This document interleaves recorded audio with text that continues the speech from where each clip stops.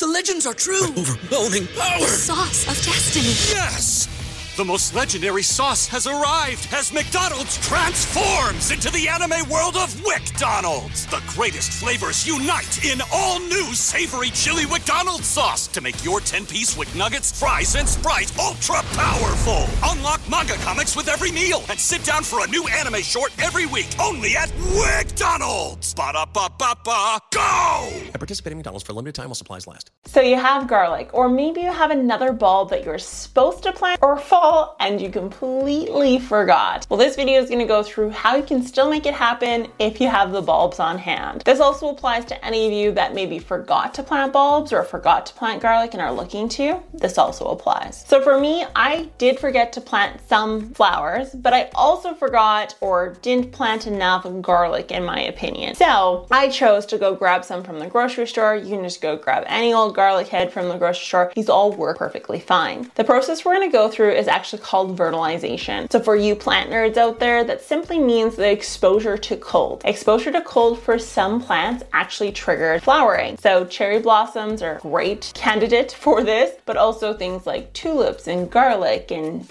most of the allium family actually. Number of lilies, anything that's meant to grow in a cold climate throughout, perennial in the cold climate area. So what you want to do is you actually want to expose these plants to cold. Now the question here is, do you have to expose it to several months of cold, or can you expose it to cold for a shorter period of time? Well, it turns out that plants don't really know how long they're exposed to cold, and the key here is that they're just exposed to cold enough to thoroughly chill them all the way through. Now, the accepted length of time is actually only about 30 days. Some can go to 90 for better results. Going for garlic, you could just pop these into the fridge, or if you have bulbs in a cold room, cold storage, pop them into the fridge as well. Ideally, they'd be in a crisper or in a slightly cooler area of the fridge, but regardless, anywhere you can fit them, they will work. So I'm gonna go for 30 days with my garlic. After that, I'm going to plant them outdoors where they will. Everybody in your crew identifies as either Big Mac Burger, McNuggets, or McCrispy Sandwich, but you're the Filet-O-Fish Sandwich all day. That crispy fish, that savory tartar sauce, that melty cheese, that pillowy bun. Yeah, you get it.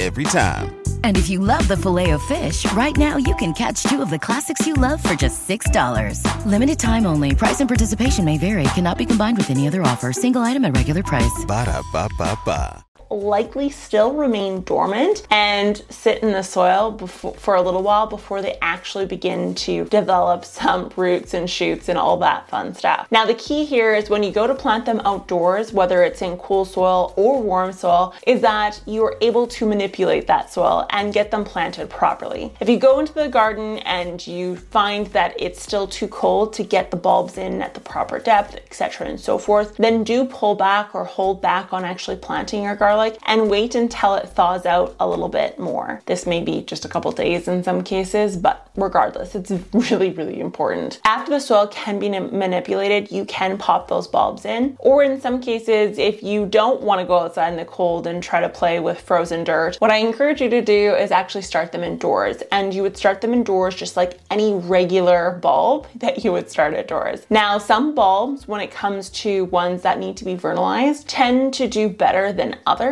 So for example, garlic does well, tulips typically do well before they're flowering, being transplanted outside. But ones that don't do well are things like tiger lilies and daylilies. They tend to get a little bit upset when they're transplanted. Now, with that being said, if you have one that is sensitive to transplanting, using a newspaper type cup or a biodegradable cup in some form will help alleviate this problem or negate it entirely. So that may be an option you want to go with. But regardless, it's a great way to still get a harvest in at the end of the year, despite not planting them in the fall. So give this a shot and let me know if you've tried it before, because I have and it works really, really wonderfully. So I'll talk to you guys next time. Bye.